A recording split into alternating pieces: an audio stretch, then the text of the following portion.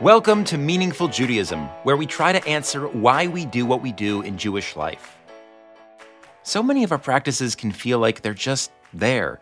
We do them, but we're not connected to them. We don't feel their meaning. In this podcast, we search for that meaning by diving deep into the Torah text.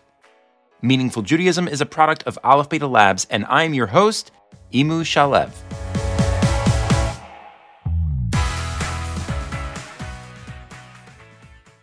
Welcome back to our adventure through Torah text to discover the hidden meaning behind the mitzvah of Tzitzit. This is part 2, so if you haven't yet listened to part 1, it should be in your podcasting feed. Go back, take a listen. In part 1, we asked some major questions about Tzitzit. Why do we wear them? Are they supposed to ward off sin somehow? I pointed out that hasn't quite been my experience of Tzitzit. They don't ward away the cheeseburgers.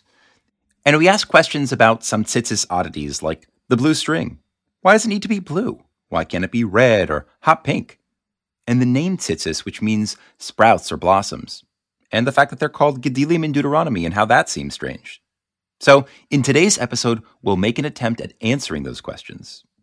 And I think the best place to start is where we left off, where we saw how Tzitzit draws from the story of the spies, as if Tzitzit somehow would prevent the sin of the spies from happening in the future.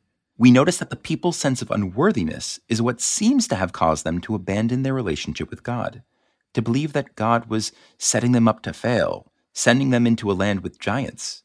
Tzitzit somehow are supposed to help us with that sense of unworthiness. But how? Daniel and I pick up our conversation with that thread. Pun intended. You know, because tzitzit have threads. I mean, they have strings. That's kind of like a thread. Never mind. Here we go.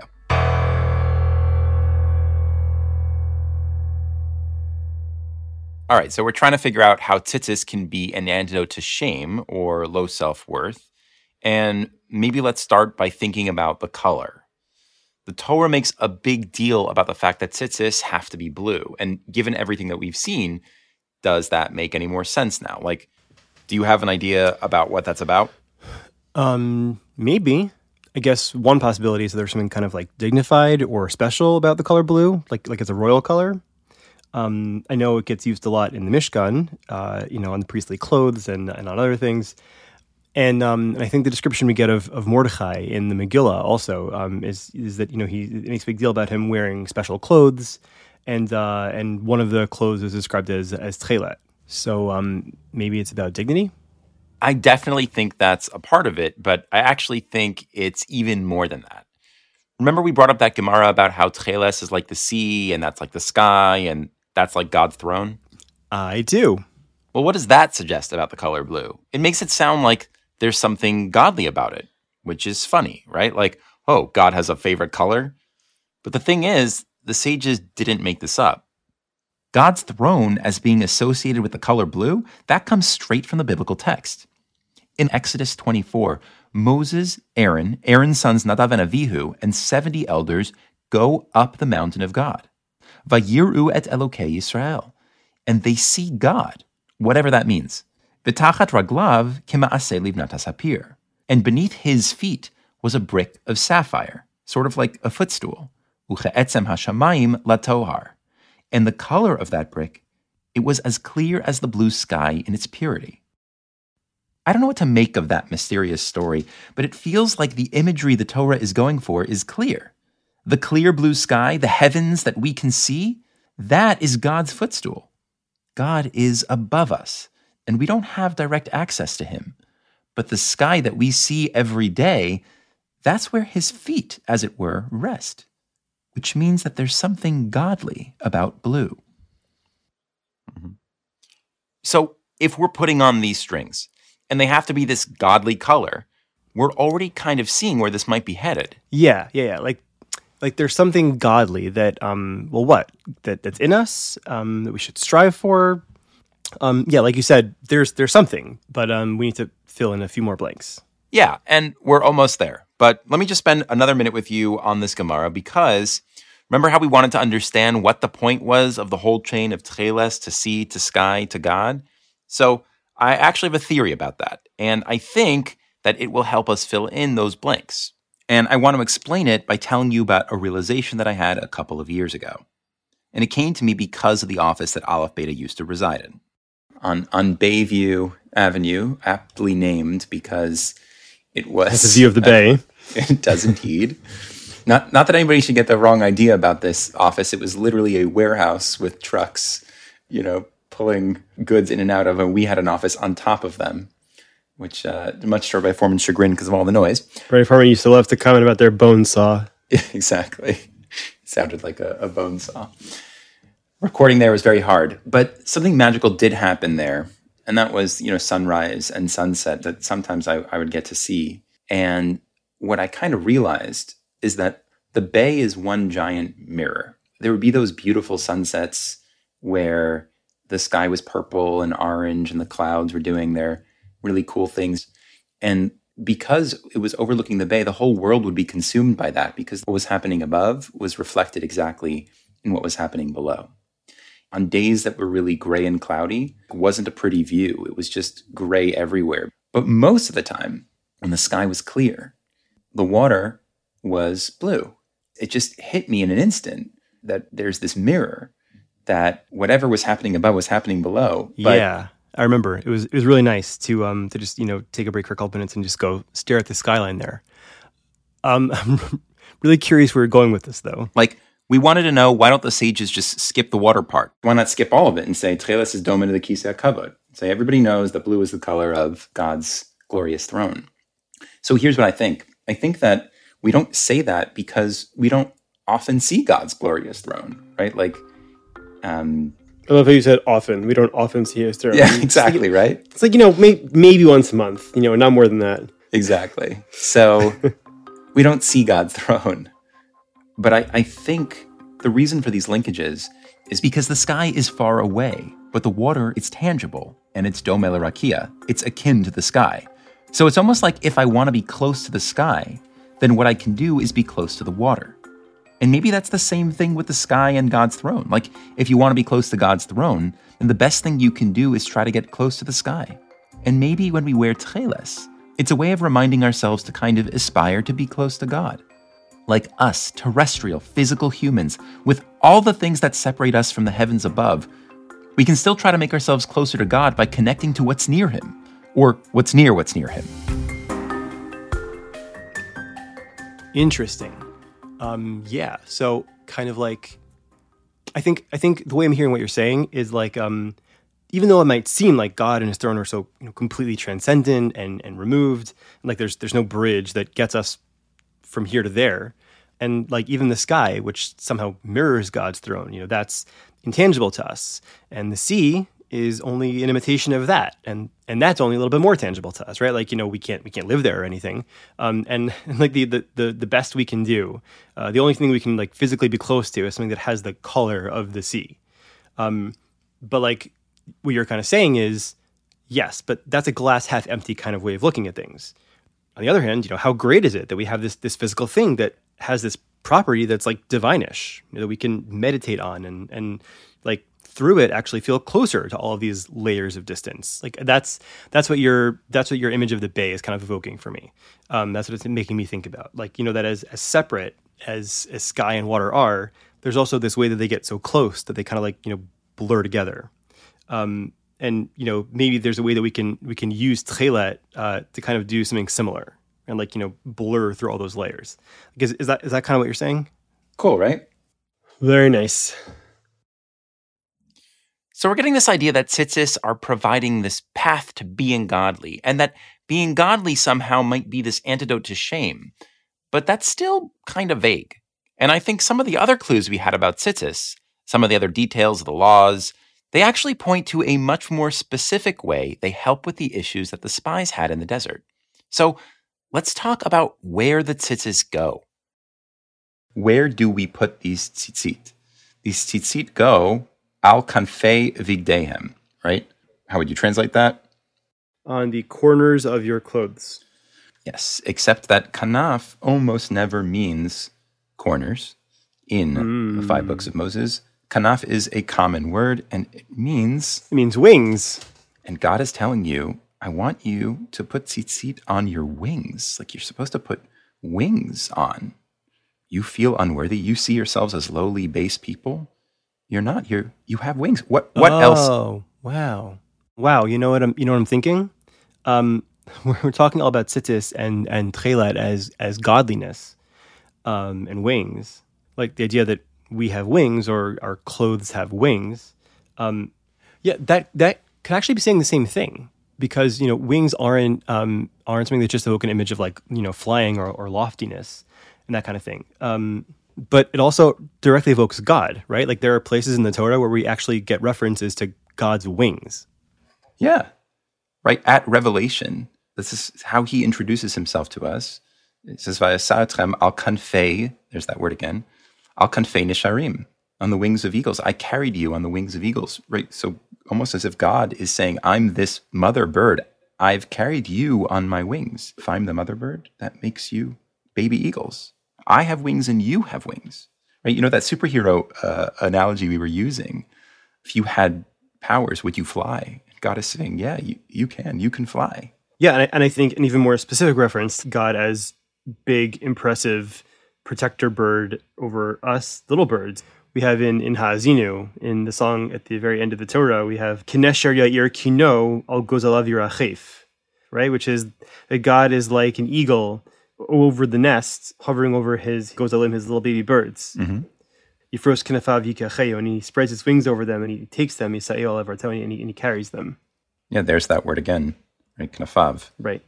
So it's not a stretch, right? God appears as this bird to us, and he's sort of saying, hey, you also have wings.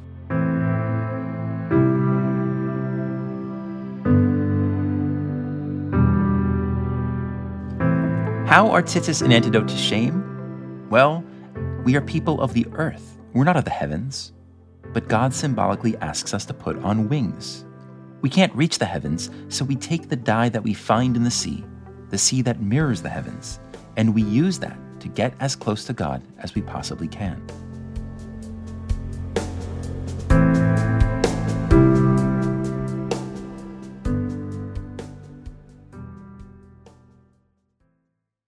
We're close to putting everything together. We've got a theory that explains so many of our questions. Why blue? Why corners? What's up with the Gemara?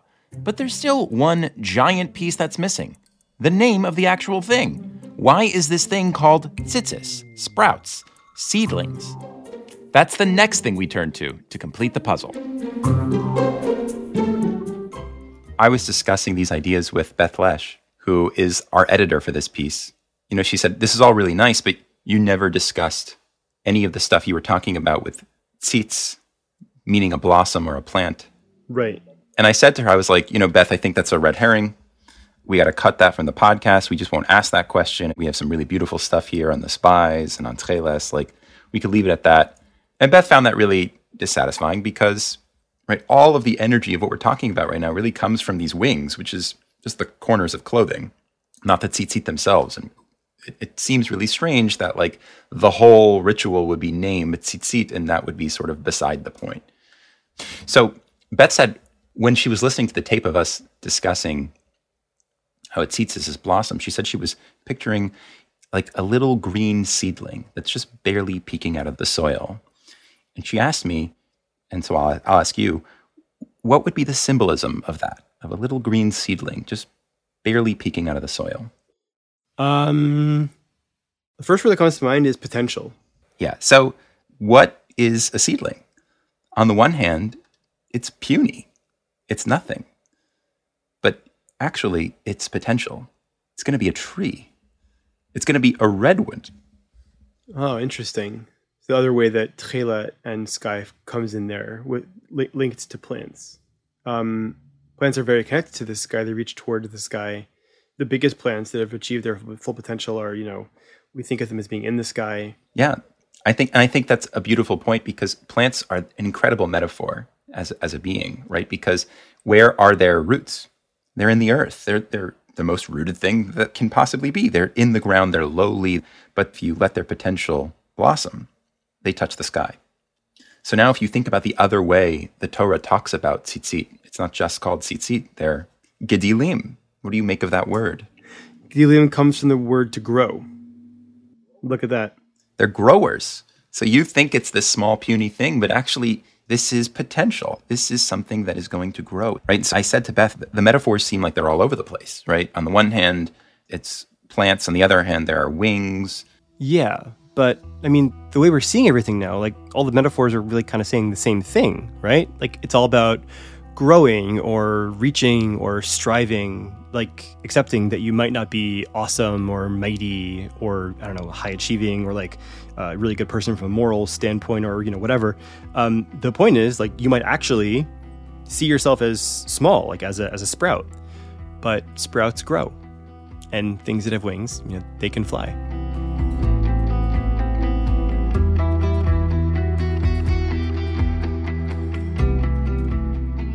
So it's sort of like, this same idea of how do you view yourself? Or you view yourself as a bird without your wings stretched? Do you view yourself as a plant, as a seedling that is small and stubby? Or do you see yourself as an eagle in flight, or as a tree that is growing and can eventually reach the sky? So let me just take you one more time back to the Meraglim, right, to the spies. Mm-hmm. What was the issue? How did they see themselves? They saw themselves as chagavim, as grasshoppers. What do you make of that now that we've seen all these plants and bird analogies? Interesting. It feels like grasshoppers are not just small, but they're also like very much bound to the ground. Mm-hmm. They're flightless. They're not, flies, right? Could have been a puny fly, right? There's grasshoppers next to giants, right? The text says, Am gadol varami menu. There's that word that we use for gedilim. There is a nation that is bigger mimenu, arim gdolot uvitsurot bashamayim. Right? They had these cities that are gdolot, again, that word, fortified. They were so high, they were in the sky. Here we are, we're grass people. We're low. It's like a bug's life. They're big, they're gadol, and they're bashamayim. So God gives us clothing, right? Wings to be up in the sky. You're small now, but you're going to grow. You're going to be gdilim yourselves. They're gadol, you're going to wear gdilim. So seeing the tzitzis as like wearing the clothes that make you believe in your own significance, because all this symbolism is about greatness and reaching the sky, and the opposite of feeling that smallness that was the source of all the trouble in the desert. On my very body itself, I'm attaching tchelet, and I'm attaching tzitzit, which may be some sort of indication of the ability to grow. And tchelet is that thing that's godly. It's a reminder that I have that connection and that potential towards godliness on my physical body all the time. I actually think that this is a lovely idea because it takes Tzitzis 1.0 and Tzitzis 2.0. 1.0 is really true, but it's one-dimensional. And that is, hey, you humans, you forget to follow God. You are straying. And here's a reminder. Tie it around your finger and keep reminding yourself of God. Do the mitzvahs, do the mitzvahs, do the mitzvahs. And that's not wrong. It's true. But I think there's a more subtle version of it, which is, hey, you humans, you like to beat yourself up all the time. Before God can reject you, you're already rejecting yourselves. And that self-rejection leads you to say some really horrible, painful things to a God who has only loved you and nurtured you. And God is saying, no, the way to deal with your lack of feeling worthy is you just dress the part. Like, just put on your growers. You feel small, but feel small in the way that a tree feels small, because you're going to be a redwood one day. You're going to be touching the sky. And recognize that you are worthy. And even if you're not, you will be one day. And that's enough. And I think that that has tremendous meaning for us in the 21st century. Tzitzis are not just a command for the people of the desert. They're not this way of preventing the spies' story from ever happening again for that generation. They're given to us. It's really interesting that you say that, because I'm just remembering when I was taking English in high school, we read the love song of Jail for Prufrock by T.S. Eliot. And the whole thrust of the poem is kind of these very human base moments of deciding what pants you're going to wear and how many spoons of coffee you're going to put in your coffee cup. And then this argument of how can we believe in like epic destiny and us being major protagonists of our own lives if like our lives are so base and silly and mundane. And there's this line at the end, I am no Prince Hamlet nor was meant to be. like maybe there's this kind of abstract concept of the big tragic hero or important person, but like I'm like the little extra in Act 3 that like nobody remembers. Yeah, I could totally see a version of this temptation existing nowadays where it's sort of like, I'm holy, I have this epic destiny as part of God's people with this grand chain of history that's still in the process of unfolding. Like, that must be someone else. That's not me. Do you think that who you are is somebody small? Are you a grasshopper because you have to choose what pants to put on and how many spoons of coffee go in your cup? By the way, the answer to that is 0. We don't drink instant coffee. We're not barbarians. I drink instant coffee. You jerk. But instead, tzitzis remind you of your majesty. Are you living your life as part of a majestic endeavor, as part of someone who is Kedoshim Elokechem, as someone who's holy to God? But overall, you're pledged to something larger.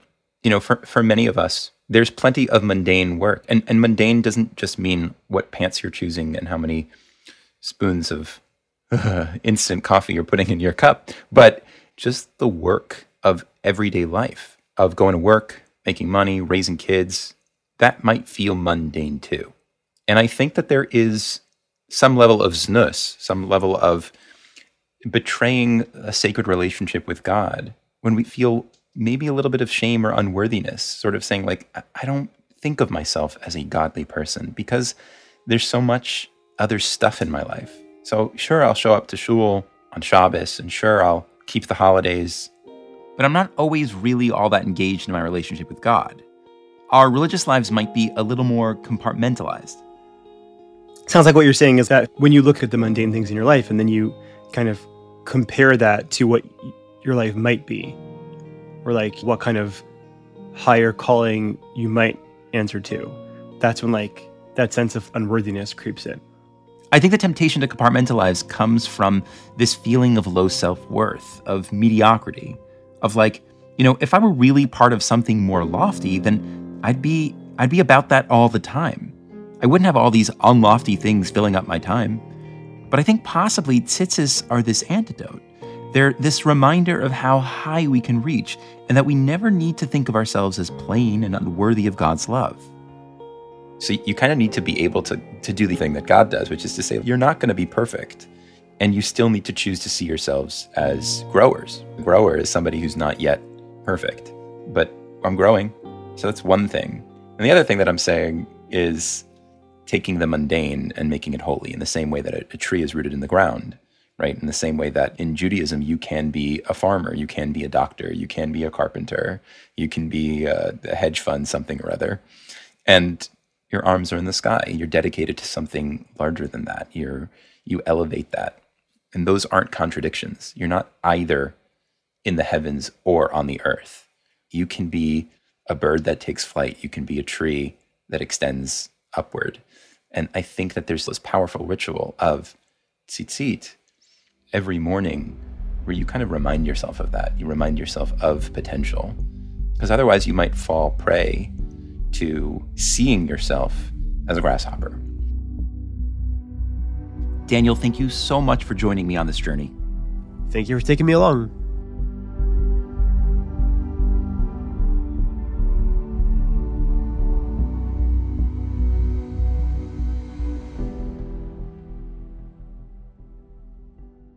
I have to say, looking back now after a few sessions of talking this material over, my experience of putting on tzitzis in the morning has been completely changed. When I used to put my talis on in shul, sometimes arriving late, I'd try and wrap myself and murmur the blessings as fast as I can so I can get on with the rest of davening. But now, I sort of slow down when I get to shul. Putting my talis on is a special moment that I try to steal for myself. There's this visceral feeling I get when I wrap myself in my talis that I'm being wrapped by godly wings. It's like this divine hug. And yeah, I feel dignified. I stand a little taller. I feel more regal. And I'm struck by how I'm seeing myself in my own eyes as a dignified being. And then I look down at the tzitzis and the strands of blue and consider that these wings that I'm wearing, they're sky-tipped. That although I'm a lowly, earthbound being, I am transcendent too. I can touch the sky. and I'm brimming with potential. There's something deeply intimate and lovely about connecting with my Creator, by getting in touch with my own worthiness. In that sense, tzitzis have truly felt like a gift from God. And I just want to add that it's kind of weird. There's something intuitive to many people, certainly intuitive to me, about the role of guilt and shame in religious growth. For me, guilt and shame have always felt like noble feelings, like I have a conscience and it's reprimanding me for not living according to my values. It says, yeah, you should have spoken more nicely. Yeah, you should have went to that minion. Yeah, you're really not living up to your potential. And yet, I've also experienced that guilt and shame have really limited value in spurring me to grow. And worse than that, they're not really a sustainable way of growing. At a certain point, my quote-unquote conscience is really a bully, shaming me, yelling at me to do better and be better. And the dark side of shame and unworthiness, what we saw happen with the spies, is a sort of learned helplessness, total resignation that I'll never live up to my potential, which is really nothing but destructive. I think the secret of tzitzis is that there is another way, and it's somewhat counterintuitive. It's a kind of growth that comes from first believing in our worthiness. Turns out, in my life, I'm faster to make an apology when I spend less time agonizing about what a terrible person I am. I'm a more joyful and easygoing parent when I don't let my mistakes get to me and define me as a failure of a father. And sure, there's a fear that gnaws at me that if I don't wrestle with my guilt, that if I don't hate myself just a little bit, I'll turn into a full-blown sociopathic narcissist who forgives himself everything and will be unbridledly selfish. But what if that's not our nature? What if thinking of ourselves as dignified, as angelic, as a tree mid-growth is a fearless way of fostering the best in us? That's the headspace I get into when I wrap myself in my tallis. Not looking at the lows, but at the dignity and the potential, the godliness inside of me. And I hope for you, our listeners, tzitzis inspires you to reach for the heavens too.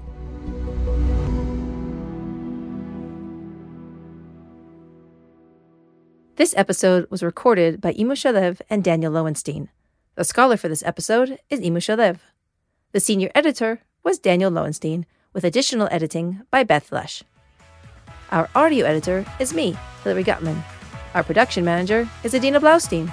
Meaningful Judaism's editorial director is Imu Shalev. Thanks for listening, and we'll see you next time.